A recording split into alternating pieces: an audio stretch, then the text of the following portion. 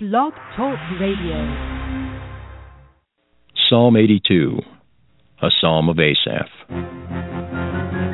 God standeth in the congregation of the mighty. He judgeth among the gods. How long will ye judge unjustly, and accept the persons of the wicked? Selah. Defend the poor and fatherless. Do justice to the afflicted and needy. Deliver the poor and needy. Rid them out of the hand of the wicked. They know not, neither will they understand. They walk on in darkness. All the foundations of the earth are out of course. I have said, Ye are gods, and all of you are children of the Most High. But ye shall die like men, and fall like one of the princes. Arise, O God, judge the earth, for thou shalt inherit all nations. Well, good morning, everyone in the United States, in Canada, and whatever time zone you are in right now around the world, to the over 2 billion people that I possibly can reach. Shalom, peace. My name is Kennard. I'm your host for the Merciful Servants of God Biblical Instructional Program. This program is for people who have the following characteristic. Matthew chapter 18. Let's turn there. Matthew chapter 18, beginning in verse 1. At that time, the disciples came to Yeshua and said, Who then is greatest in the kingdom of heaven? If you're listening to me for the first time, if you've never heard the word Yeshua, that's Jesus' name in Hebrew, Yeshua. It means salvation. Matthew 18, verse 3, and said, Truly, I say unto you, unless you are converted and become like children, you will not enter into the kingdom of heaven. And so Yeshua says that you must be converted. What does it mean to be converted, ladies and gentlemen? We have a scripture in John 12, verse 40 to help us understand this. He has blinded their eyes, and he hardened their heart, so that they would not see with their eyes and perceive with their heart and be converted, and I heal them. So conversion has something to do with being able to understand the Bible and understand that you are doing something wrong. All right? And so being converted involves that, ladies and gentlemen. You certainly aren't converted if you can't understand the Bible and you don't know what's right and what's wrong. Neither can you repent. You can't certainly repent if you are not converted. And so here's some other scriptures to understand the process of conversion. Acts 3, verse 19, Repent ye therefore and be converted, that your sins may be blotted out. So if you don't know right from wrong and don't understand the Bible, your sins can't be blotted out when the times of refreshing shall come from the presence of the Lord. And then verse 27, For the heart of this people is waxed gross, and their ears are dull of hearing, and that their eyes have they closed, that not they should see with their eyes and hear with their ears and understand with their heart and should be converted. And so that's the definition of conversion. That's the definition of conversion, ladies and gentlemen. You see, here's the problem, and most people don't really understand this, and this is pretty deep, so let me explain this to you. But in John chapter 14,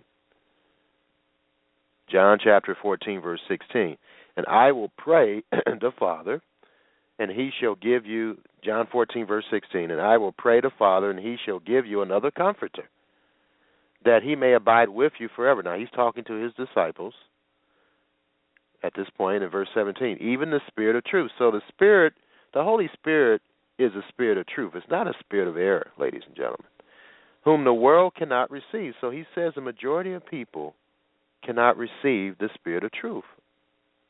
And that is a significant statement. It says, because it sees him not, neither knows him, but you know them, for he dwelleth with you and shall be in you. And I have a Bible study on Shimei Atzeret in the archives that will explain to you why the majority of people in the world cannot receive the Holy Spirit at this time. But that tells you a limited amount of people during this evil age truly have the Spirit of truth, the Holy Spirit. And so anyway, that's another Bible study. Anyway, I may touch on that concept about the spirit of error versus the spirit of truth in this Bible study, because it certainly has everything to do with Purim and what it represents. Now, I know on the new moon calendar that I follow by observation that they will be following eventually in Jerusalem, based on what the Israeli New Moon Society has desired to do. You can Google them, the Israeli New Moon Society, and so that you understand what I'm talking about. But the calendar that I go by is the Karaite calendar, and it's the most accurate of the calendars based on my studies and observations. And based on that calendar, I know that Purim, according to the Jewish calendar, was Wednesday at evening on Thursday. Actually, no. It started on the 4th, on the 5th, around that time. But Purim, based on the new moon calendar, is today. Or actually it started on Friday, and then another extension of it is on Shabbat, Adar 14 and Adar 15, today. And so I'm celebrating it today based on the new moon calendar. I'm going to do a study on this program and then on the other radio program or station that I do religious teachings on, so you understand the calendar issues. But anyway, let's get into this Bible study. It's about Purim and the Feast of Lots, the AntiMessiah, and the Great Tribulation.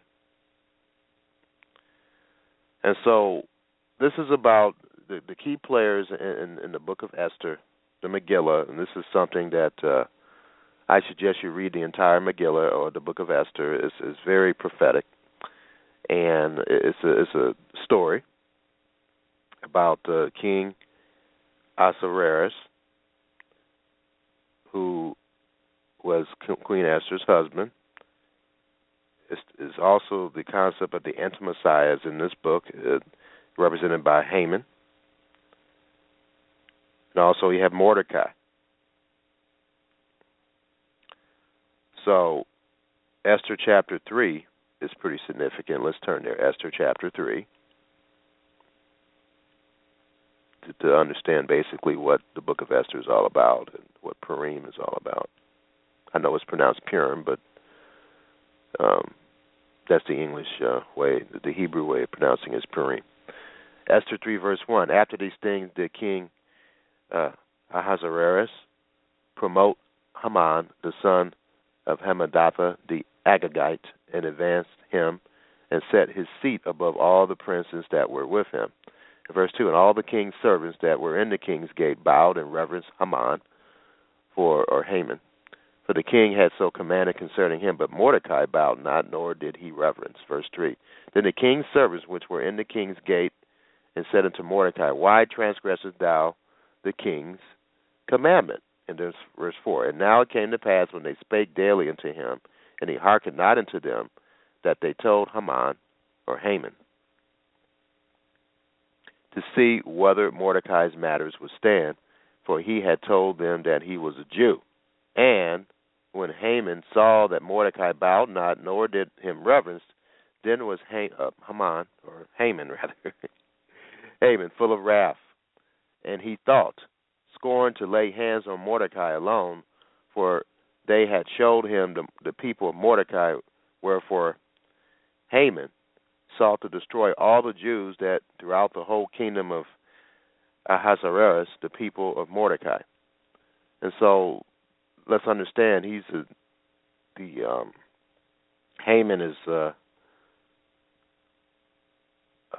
descendant of the Persians, basically, who are the modern day Iranians today. And that's the reason why Netanyahu, at his address to Congress, he wanted people to focus on the book of Esther, because it's kind of interesting that all this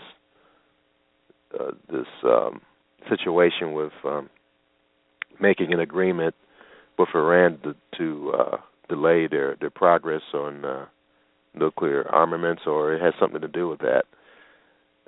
It certainly has everything to do with the book of Esther as far as the symbolism is concerned. All right, so in verse 7, in the first month, that is the month of Nisan, in the 12th year of King Ahasuerus, they cast pur, or lots. That means that is a lot before Haman, from day to day, from month to month, to the 12th month, that is the month of Adar. And so casting lots, that's what they did basically.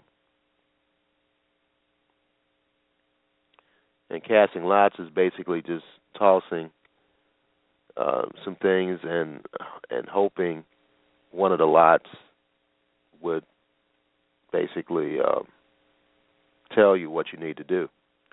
Here's a commentary from John Gill. It says, which answers to part of January and part of February, so that the lot was cast for every month and every day of the month throughout the year to find out which was the most lucky month and which the most lucky day in the month to destroy the Jews, and none could be found till they came to the last month and the 13th day of that month.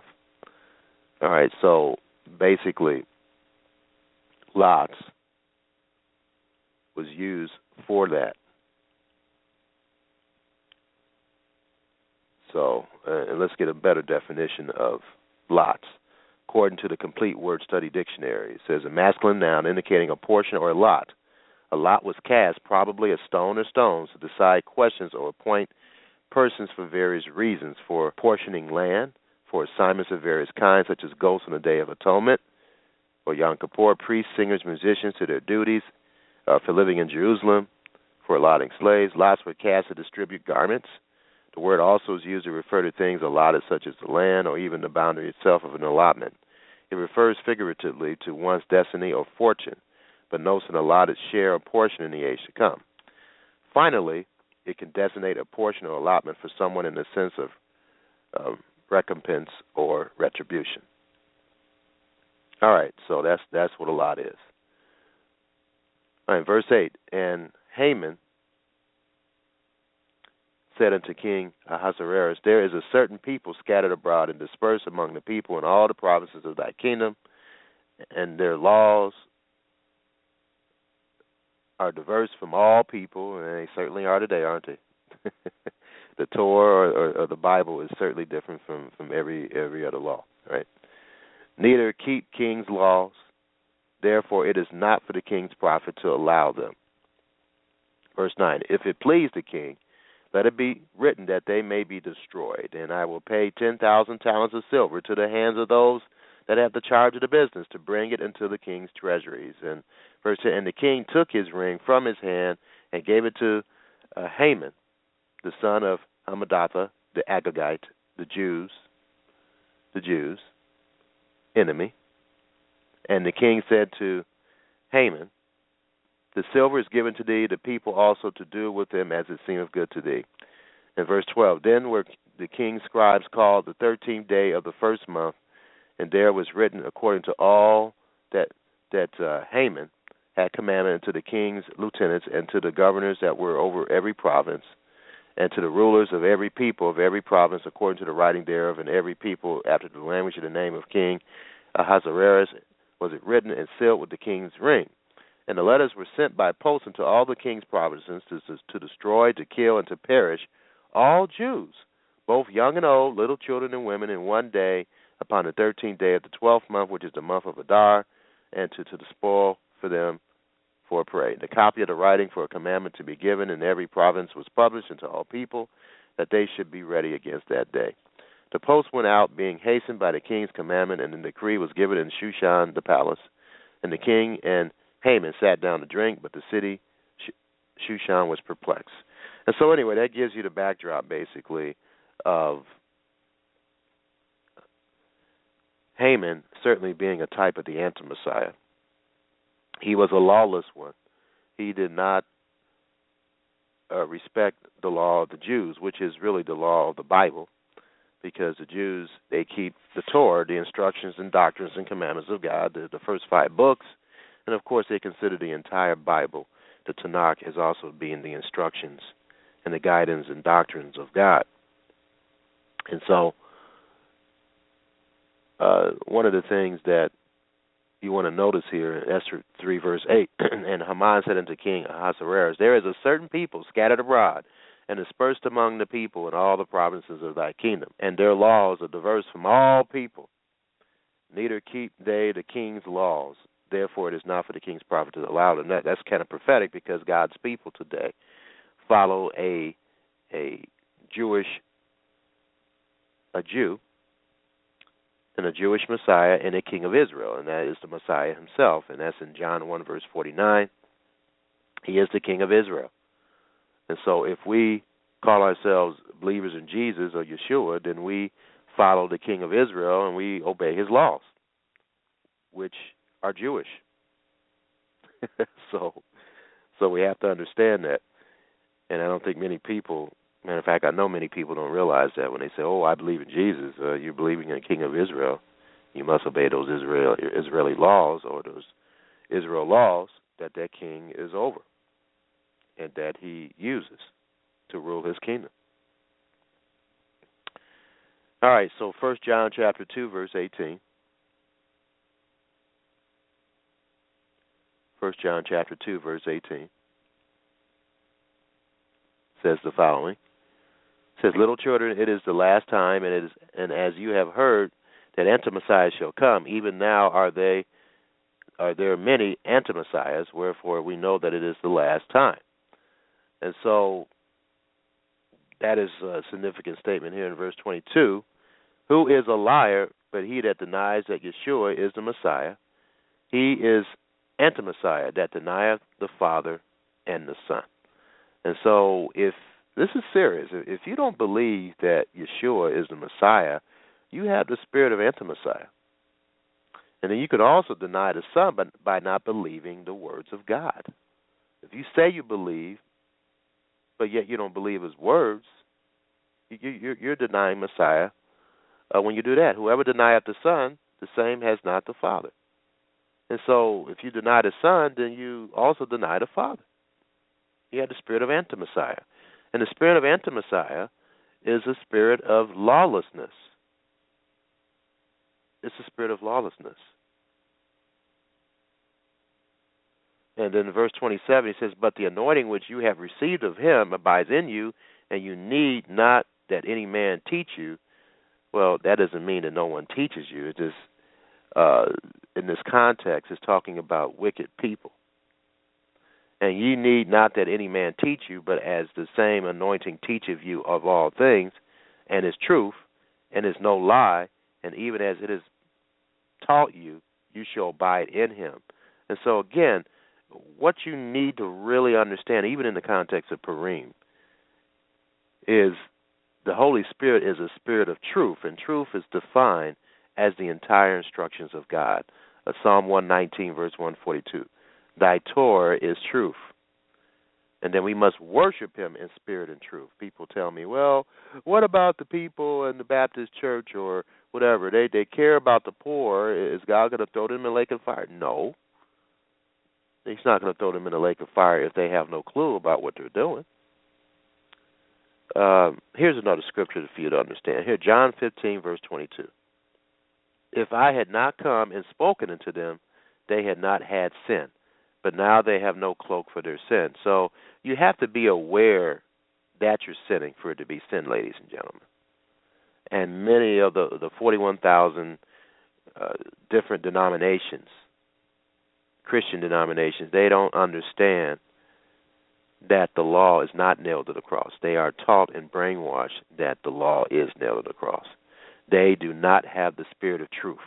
The spirit of truth means that you have the Holy Spirit that will teach you that the law is not nailed to the cross.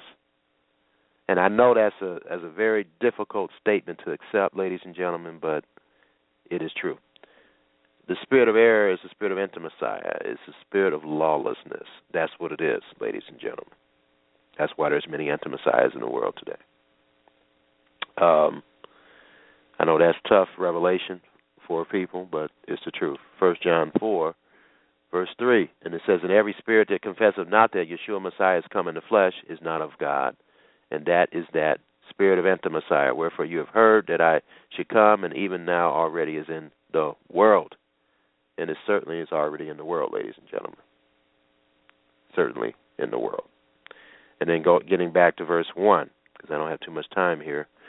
It says, Beloved, believe not every spirit, but try the spirits, whether they be of God, because many false prophets are gone out into the world.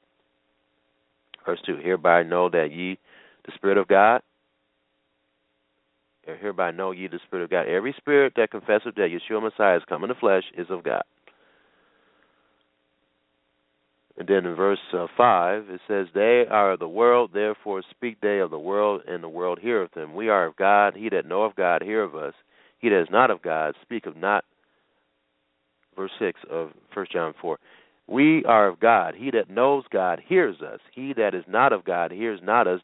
Hereby know we the spirit of truth, spirit of error. The spirit of error, of course, is linked with the spirit of AntiMessiah. And then the spirit of truth is linked with the Holy Spirit. And that is the truth, ladies and gentlemen. Oh, I have a lot more to talk about. Looks like I'm going to use the extra time I have here in the archives to because there's some other things that I really need to speak about. And so you can listen to this Bible study in the archives. I'm going to be going off the air here in the next 8 minutes, but I'm going to go over a little bit because I need to cover some other material here that's very important. And you can listen to the entirety of this program in the archives after 9:30. So it should be ready, I'm assuming, around 10 o'clock. All right, so let me go over the rest of this here because this is very important. 2 John 1, verse 7. 2 John 1, verse 7 states the following. It says, For many deceivers are entered into the world who confess not that Yeshua Messiah is come in the flesh. This is a deceiver and an antichrist. An antichrist.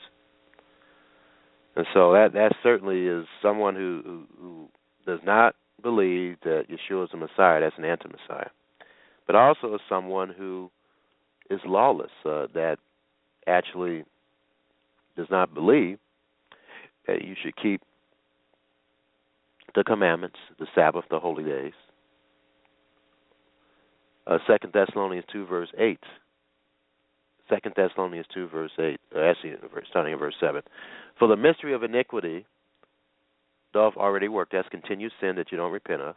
Only he who letteth will let until he is taken out of the way. In verse 8. And then shall that wicked, and it is interesting that the King James translators translated the word wicked for lawlessness, because that's what the word means in the Greek, lawless. And so that here's another translation I think is even better. The Complete Jewish Bible translation says, Then the one who embodies separation from Torah will be revealed, the one who the Lord Yeshua will slay with the breath of his mouth and destroy by the glory of his coming. So we know that the spirit of AntiMessiah also is a spirit of lawlessness. It's a spirit of error. It's a spirit of error. In verse 9, when this man who avoids Torah comes, and that's what Christianity today, 41 denominations, most if not all of them, state that the Torah is done away with, right? They avoid Torah. They avoid Torah, the complete Torah. And they say that the law is nailed to the cross. That's not the spirit of truth. That's the spirit of lawlessness, the spirit of AntiMessiah. Verse 9, when this man who avoids Torah comes, the adversary will give him the power to work all kinds of false miracles, signs, and wonders. He will enable him to deceive in all kinds of wicked ways those who are headed for destruction, because they would not receive the love of the truth. Not the spirit. They didn't receive the spirit of truth. They received the spirit of error that could have saved them. So you're saved by the spirit. You're saved by loving the truth. And how do you love the truth? You do it. You do the truth. Hold your place here in 2 Thessalonians 2, verse 10. Turn to 1 John chapter 3, verse 16. Read this in the King James Version. It states the following, Hereby perceive we the love of God, because he laid down his life for us, and we ought to lay down our lives for the brethren. Verse 17, But whoso hath this world's good, and sees his brother has need, and shuts up his bowels of compassion from him, How dwells the love of God in him? It's impossible for the love of God to be in you if you don't care about people and you don't visit the sick.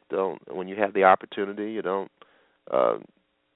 If you have the opportunity to go visit someone in prison that you know or even don't know, if you have the time to do it, if you don't do those things, how can you say the love of God is in you? Verse 18, my little children, let us not love in word, neither in tongue, but in deed and in truth. What is truth again? Psalm 119, verse 172. Truth is the doctrines and instructions of God.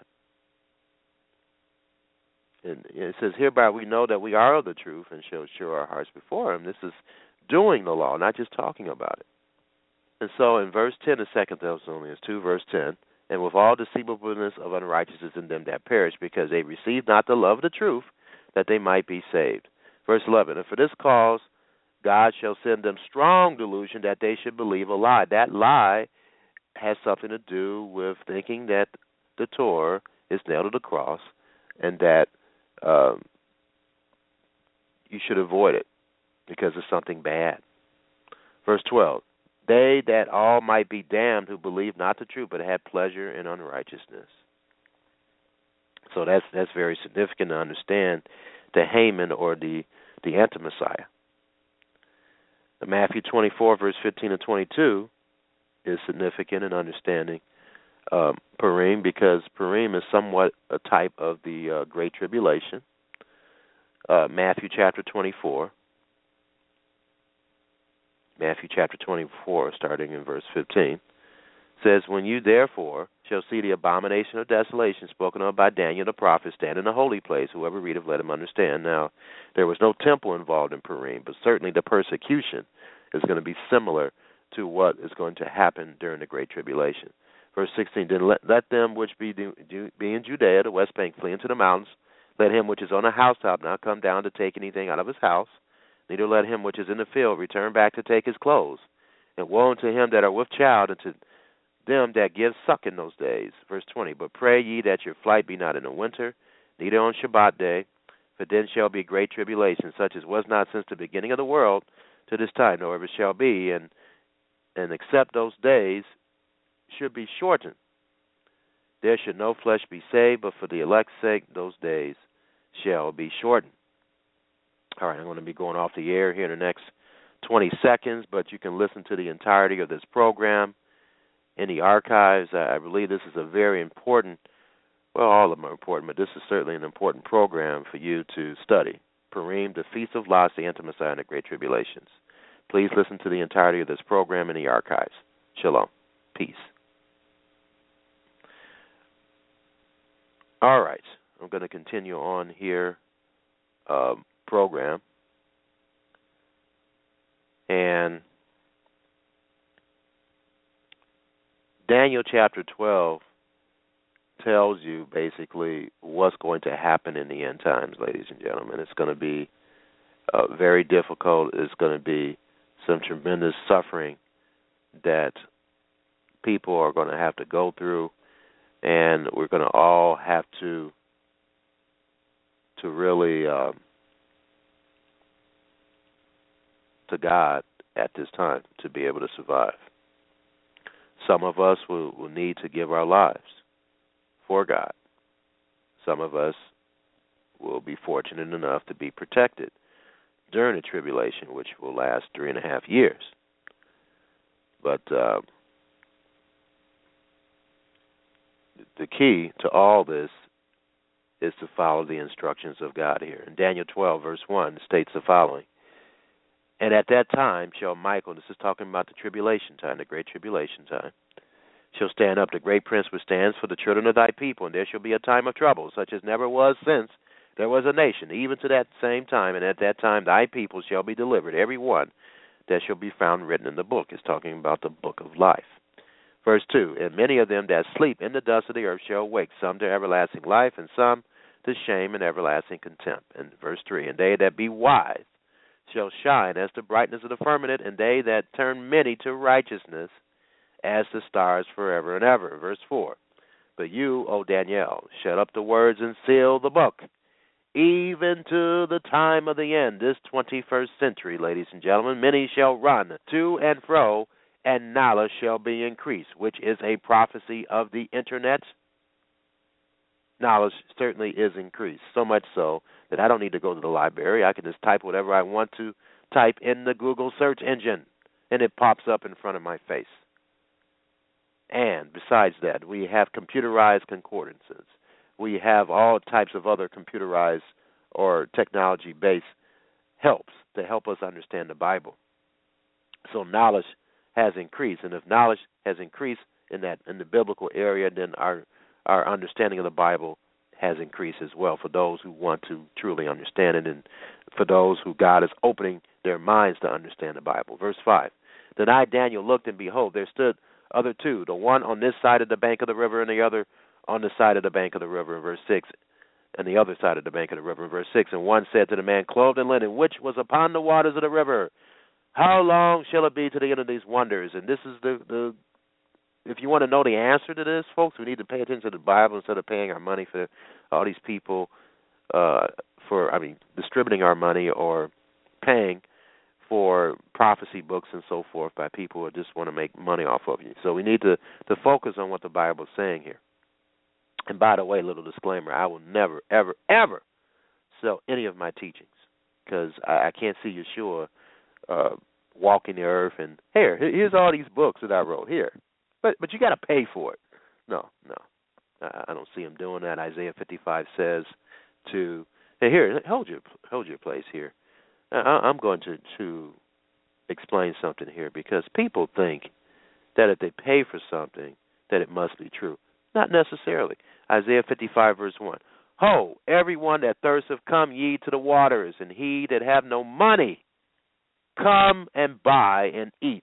Yes, come buy wine and milk without money and without price. Of course, the wine and the milk and all that is symbolic of religious teaching, spiritual knowledge. Verse 2. Wherefore do you spend money for that which is not bread, and your labor for that which satisfies not? Hearken diligently unto me, and eat ye that which is good, and let your soul delight itself in fatness. Incline your ear, and come unto me. Hear, and your soul shall live, and I will make an everlasting covenant or agreement with you, even the sure mercies of David. All right, so just because something price tag on it doesn't necessarily mean it's true, ladies and gentlemen. That's the point I'm trying to make. All right, so getting back to this pivotal prophecy in Daniel chapter 12, which is linked with Revelation chapter 12, by the way, and verse 6 of Daniel chapter 12. And one said to the man clothed in linen, which was upon the waters of the river, How long shall it be to the end of these wonders? Verse 7. And I heard a man clothed in linen, which was upon the waters of the river, when he held up his right hand and his left hand into heaven, and swore by him that liveth forever, that it shall be a time, 1 year, times 2 years and a half. So that's 3.5 years, 42 months, as the Bible likes to say as well in the book of Revelation. And when he shall have accomplished to scatter the power of the holy people, what was said in Purim here, the book of Esther, about the Jews. They are scattered, right? And anybody that attaches themselves to the Jews or does what the Jews do are also scattered. And when he shall have accomplished to scatter the power of the holy people, all these things shall be finished. In verse 8, and I heard, but I understood not. Then said I, O my Lord, what shall be the end of these things? And he says, for Daniel, because it wasn't meant for Daniel to understand. It's meant for us to understand. Those who are in the 21st century is for us to understand these things. Verse 9, and he said, Go thy way, Daniel, for the words are closed up and sealed to the time of the end. Verse 10, many shall be purified and made white and tried. But the wicked shall do wickedly, and none of the wicked shall understand.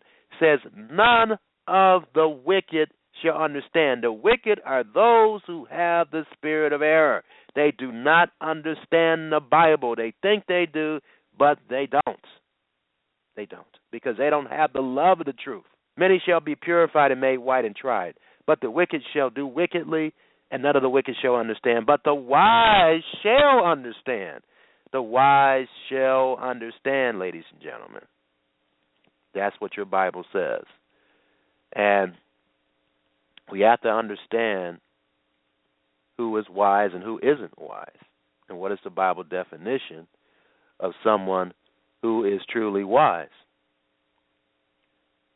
So we have to understand wisdom and who has wisdom and who doesn't have wisdom, and what does wisdom do for you, and so forth. It says right here in Proverbs 4, verse 7, wisdom is the principal thing. It's the principal thing. Get wisdom with all thy getting, get understanding. And in Proverbs 9, verse 10 says, the fear of the Lord is the beginning of wisdom, and the knowledge of the holy is understanding, ladies and gentlemen. So it's very important for us to understand the importance of wisdom. Without wisdom, in Proverbs, actually the purpose of the book of Proverbs 1, verse 2, to know wisdom, instruction, to perceive the words of understanding. And so the Bible says another significant thing about wisdom. In Psalm 111, verse 10, it states the following: the fear of the Lord is the beginning of wisdom, a good understanding of all they that do his commandments. It's a good addition by the King James translators. His praise endures forever. And so that's how you get wisdom, by doing his commandments, not just sitting there and doing nothing, thinking that the laws.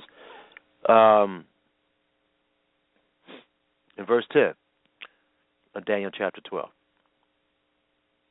many shall be purified and made white and tried, but the wicked shall do wickedly, and none of the wicked shall understand, but the wise shall understand. Verse 11, and from the time that the daily sacrifice, you look in Numbers chapter 28, it talks about the daily sacrifice. That was the sacrifice of the lamb in the morning and in the evening. They're going to, once they build that temple again, and go to www.templeinstitute.org to read for yourself what's going on in Jerusalem in reference to planning to build a third temple. Verse 11 of Daniel chapter 12, and from the time that the daily sacrifice shall be taken away, and the abomination that maketh desolate set up, there should be 1,290 days. So if you're still alive at this time, that's when you start counting. But none of us know when that's going to happen. So watch. Verse 12, blessed is he that waiteth. For those who are alive, we will be waiting, and we'll come to the 1,335th day. That's not a Bible study. Verse 13, but go thou thy way to the end be, for thou shalt rest and stand in thy lot at the end of the days. All right. Pretty interesting, has that word lot there. But anyway, let's turn to Esther 4, verse 13 and 17. Esther 4, 13 and 17. Then Mordecai commanded to answer Esther, think not with thyself that thou shalt escape in the king's house more than all the Jews. Verse 14, for if thou altogether holdest thy peace at this time, then shall their enlargement and deliverance arise to the Jews from another place, but thou and thy father's house shall be destroyed, and who knoweth whether thou art come to the kingdom for such a time as this. So God arranged for her to be married to King Ahasuerus so that he can perform his miracle of saving the Jews through that arrangement. In verse 15, then Esther bade them return Mordecai this answer. Verse 16, go gather together all the Jews that are present in Shushan, and fast ye for me, and neither eat nor drink 3 days. That's what fasting is, if you want to know what fasting is. Night or day. I also and my maidens will fast likewise, and so will I go into the king, which is not according to the Torah. And if I perish, I perish. Well, not his. That's the king's law, not the Torah. I'm sorry about that. And if I perish, I perish. So, and that's the attitude that we have to have during the tribulation, ladies and gentlemen. If you perish, you perish. Verse 17, so Mordecai went his way and did according to all that Esther had commanded him. And in Revelation 12, verse 11, highlights his attitude. Revelation 12, verse 11.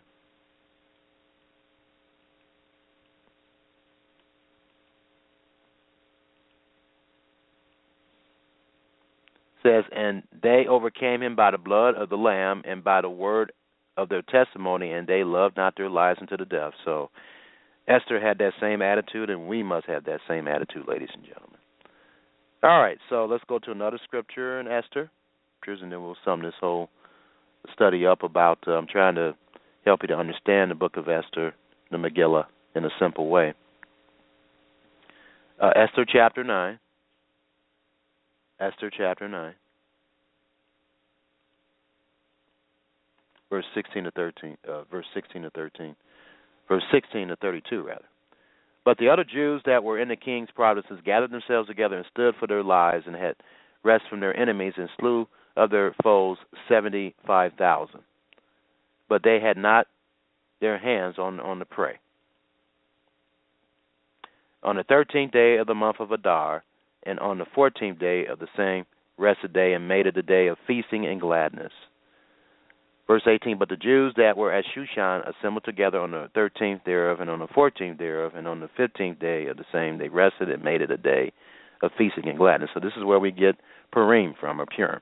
Verse 19, therefore the Jews of the villages that dwelt in the unwalled towns made the 14th day of the month of Adar a day of gladness and feasting, and a good day, and of sending portions one to another. And Mordecai wrote these things and sent letters unto all the Jews that were in all the provinces of the king Ahasuerus, night and far, to establish this among them, that they should keep the 14th day of the month of Adar and the 15th day of the same yearly, as the days wherein the Jews rested from their enemies, and the month which was turned unto them from sorrow to joys, and from mourning unto a good day, that they should make them the days of feasting and joy, and of sending portions one to another, and gifts to the poor. In verse 23, and the Jews undertook to do as they had begun, and as Mordecai had written unto them. Verse 24, but because Haman, the son of Hammedatha, the Agagite, the enemy of all the Jews, had devised against the Jews to destroy them, and had cast Pur, that is, the lot, to consume them and to destroy them. Verse 25, but when Esther came before the king, he commanded by letters that his wicked device which he devised, remember that the AntiMessiah is that wicked one, right?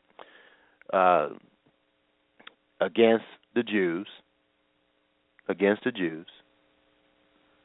should return upon his own head, and that he and his son should be hanged on the gallows, and the AntiMessiah will be destroyed, just like Haman was here. Wherefore they call these days Purim, after the name of Pur. Therefore, for all the words of this letter and of that which had seen concerning this matter, and which had come unto them. And then verse 27, the Jews ordained and took upon them and upon their seed and upon all such as joined themselves unto them. Okay, so this is a significant scripture here, verse 27. The Jews ordained and took upon them and upon their seed and see, Yeshua came from the seed of Judah. He is a Jew. And so obviously, since this is in the Word of God, he certainly lived by every word of God. And so he also kept Purim. This is a simple proof to prove that Yeshua certainly kept Purim, because it is commanded in the instructions and doctrines of God. This is scripture that the Jews do this. And so the Jews have always done this, the observant Jews. Verse 27, the Jews ordained and took upon them and upon their seed and upon all such as joined themselves unto them, so as it should not fail that they would keep these 2 days according to their writing and according to their appointed time in every year. And so there's nothing wrong with keeping the traditions that don't void the law of God. And this certainly does not void the law of God. And it is a commandment in the Bible that we should follow Yeshua's example. And he was a Jew. He kept Purim based on Esther 9, verse 27. He's certainly upon the seed he is a part of the seed of the Jews, because he is a Jew. And so if he was a Jew, he kept this. And so that means that we should keep it too, because we want to follow his example, and he is the King of Israel. All right, so according to their appointed time every year, verse 28, and these days should be remembered and kept throughout every generation, every family, every province, and every city. Every family, every province, and every city who are either Jews or spiritual Jews, ladies and gentlemen, because you can be a Jew. Let's turn to Romans chapter 8. And when I mean spirit, I mean in character. Okay, if you believe in Messiah, you're going to want to learn Hebrew. You're going to want to embrace the Jewish traditions. So that's what it means in spirit. It doesn't mean that you're literally a Jew, but in character you are a Jew. All right. We must have the Messiah's mind. To have his mind means that you're going to think like a Jew. In 1 Corinthians,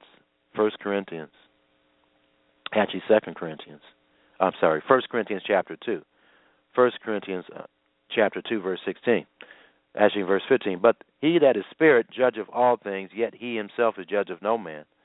In 1 Corinthians 2, verse 16, who has known the mind of the Lord, that he may instruct him? But we have the mind of Christ.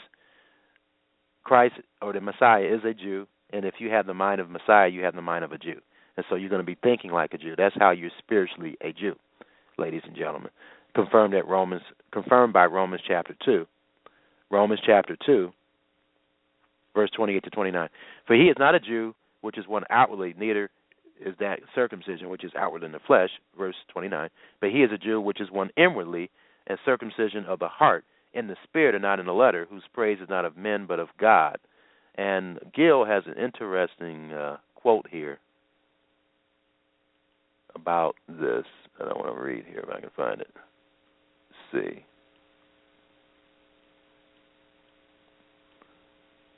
John Gill. He has an interesting quote here about what the Jews have said about this. If I can find it here. But he is a Jew, which is one inwardly, who has an internal work of grace upon his soul, who has not only an outward name, but an inward nature, not the law of God in the hand, but in the heart, not an external righteousness only, but internal holiness, and who is not a mere outward court worshiper, but a worshiper of God in spirit and in truth. The Jews have a saying themselves, that whosoever denies idolatry is called a Jew. So that according to them, this is a name that is not confined to themselves, but belongs to all such who truly fear and worship God, and they say in the same place that Pharaoh's daughter was called a Jewish, because she denied idolatry and went down to wash herself from the idols of her father's house and elsewhere. All right, so that's what it means to be a Jew. You can be spiritually a Jew, not physically a Jew, but spiritually a Jew in character and having the very mind of Messiah, which, by the way, is through the Spirit. In Galatians 2, verse 20 says that Christ liveth in me.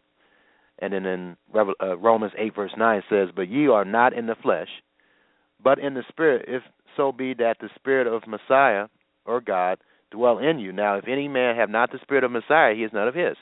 So that Spirit is a Jewish spirit of character, ladies and gentlemen. Let's understand that. Because I know most people don't understand that. And they are blindly or ignorantly worshiping Jesus and don't know what they're worshiping. All right, getting back to Esther chapter 9. Esther chapter 9.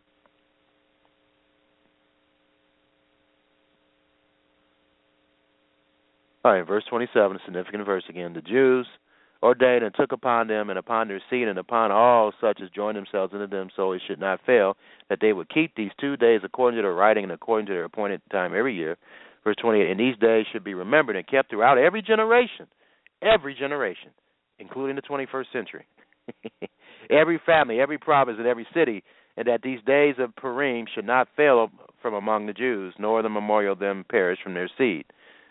Then Esther the queen, the daughter of Abihail, and Mordecai the Jew, wrote with all authority to confirm this second letter of Purim. And he sent the letters unto all the Jews to the 127 provinces of the kingdom of Ahasuerus with words of peace and truth. And so this certainly has everything to do with peace, because peace certainly has something to do with keeping the law. Psalm 119, verse 165 say, blessed are those, great peace have those who love the Torah, or keeps the Torah, which is the truth, and nothing shall offend them.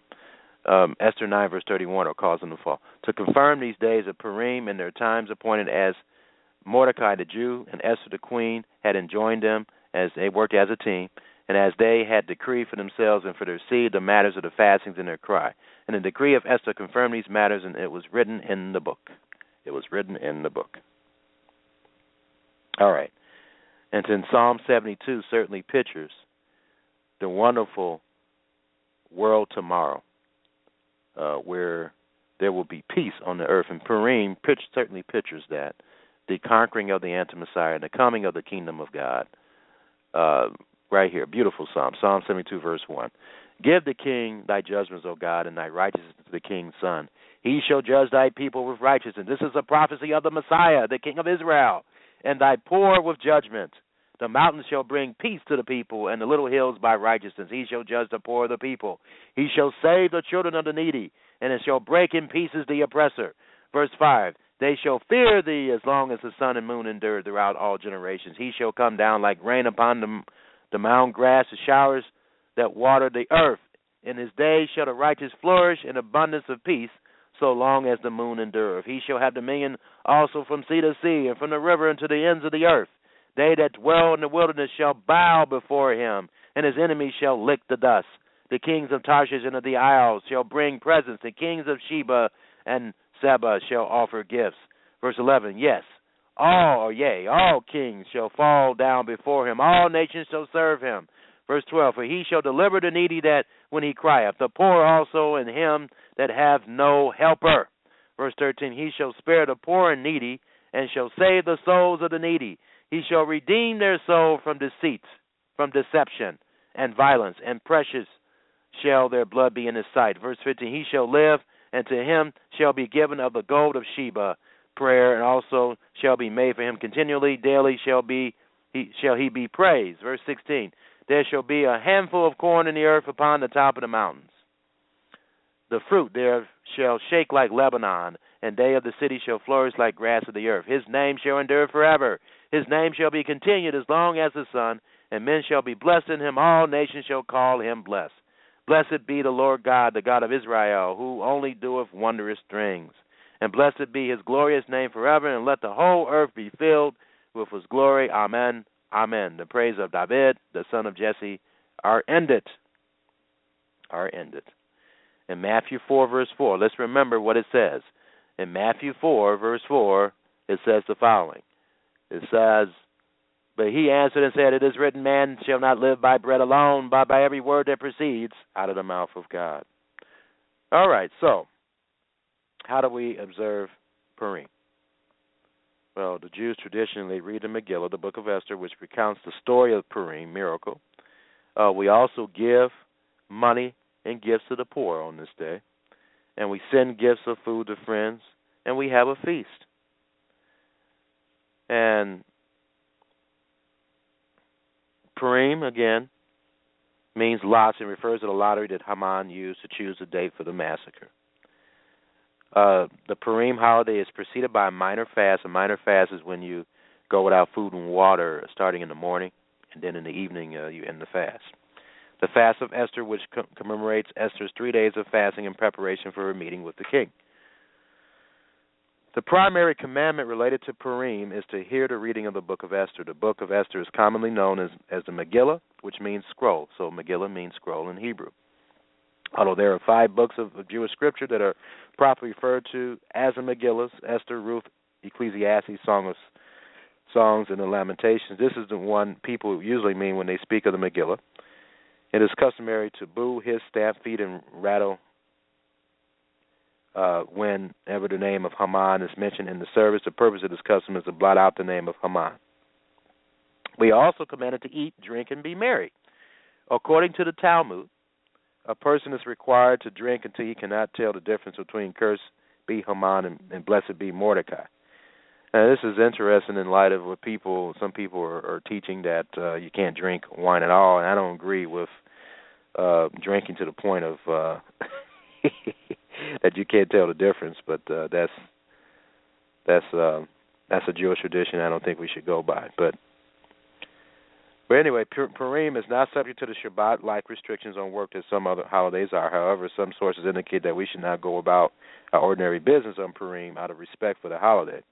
And so that's something that you need to work out between you and your family. It is not a Shabbat, but our Lord, our Master, kept the day, and we should do it as well. because in 1 John 2, verse 6, which is in the context of keeping the commandments, it says we ought to follow his example. And so that is a summary of Purim. You should worship it the way the Bible commands us to worship today. We read the book of Esther. We give gifts to the poor. I wouldn't do the costumes and all that. I mean, that's a Jewish tradition that I wouldn't go by, but there's nothing wrong with having like a Purim play, someone playing Haman, someone playing Esther, someone playing Mordecai, and someone playing the King Ahasuerus, and that'll be a nice little play for the children. And help them to understand the prophetic significance of Purim, that it really is a type of the Great Tribulation. It's a type of the AntiMessiah. It's a type of having the wrong spirit, the spirit of error, which is the spirit of AntiMessiah, which is a spirit that does not have any truth.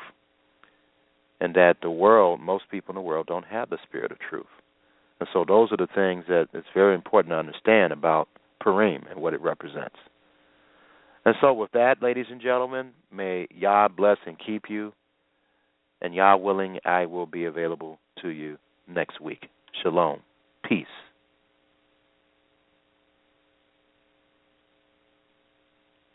Malachi chapter 4. For behold, the day cometh that shall burn as an oven, and all the proud, yea, and all that do wickedly shall be stubble. And the day that cometh shall burn them up, saith the Lord of hosts, that it shall leave them neither root nor branch. But unto you that fear my name shall the Son of Righteousness arise with healing in his wings, and ye shall go forth and grow up as calves of the stall. And ye shall tread down the wicked, for they shall be ashes under the soles of your feet in the day that I shall do this, saith the Lord of hosts. Remember ye the law of Moses my servant, which I commanded unto him in Horeb for all Israel, with the statutes and judgments. Behold, I will send you Elijah the prophet before the coming of the great and dreadful day of the Lord. And he shall turn the heart of the fathers to the children, and the heart of the children to their fathers, lest I come and smite the earth with a curse.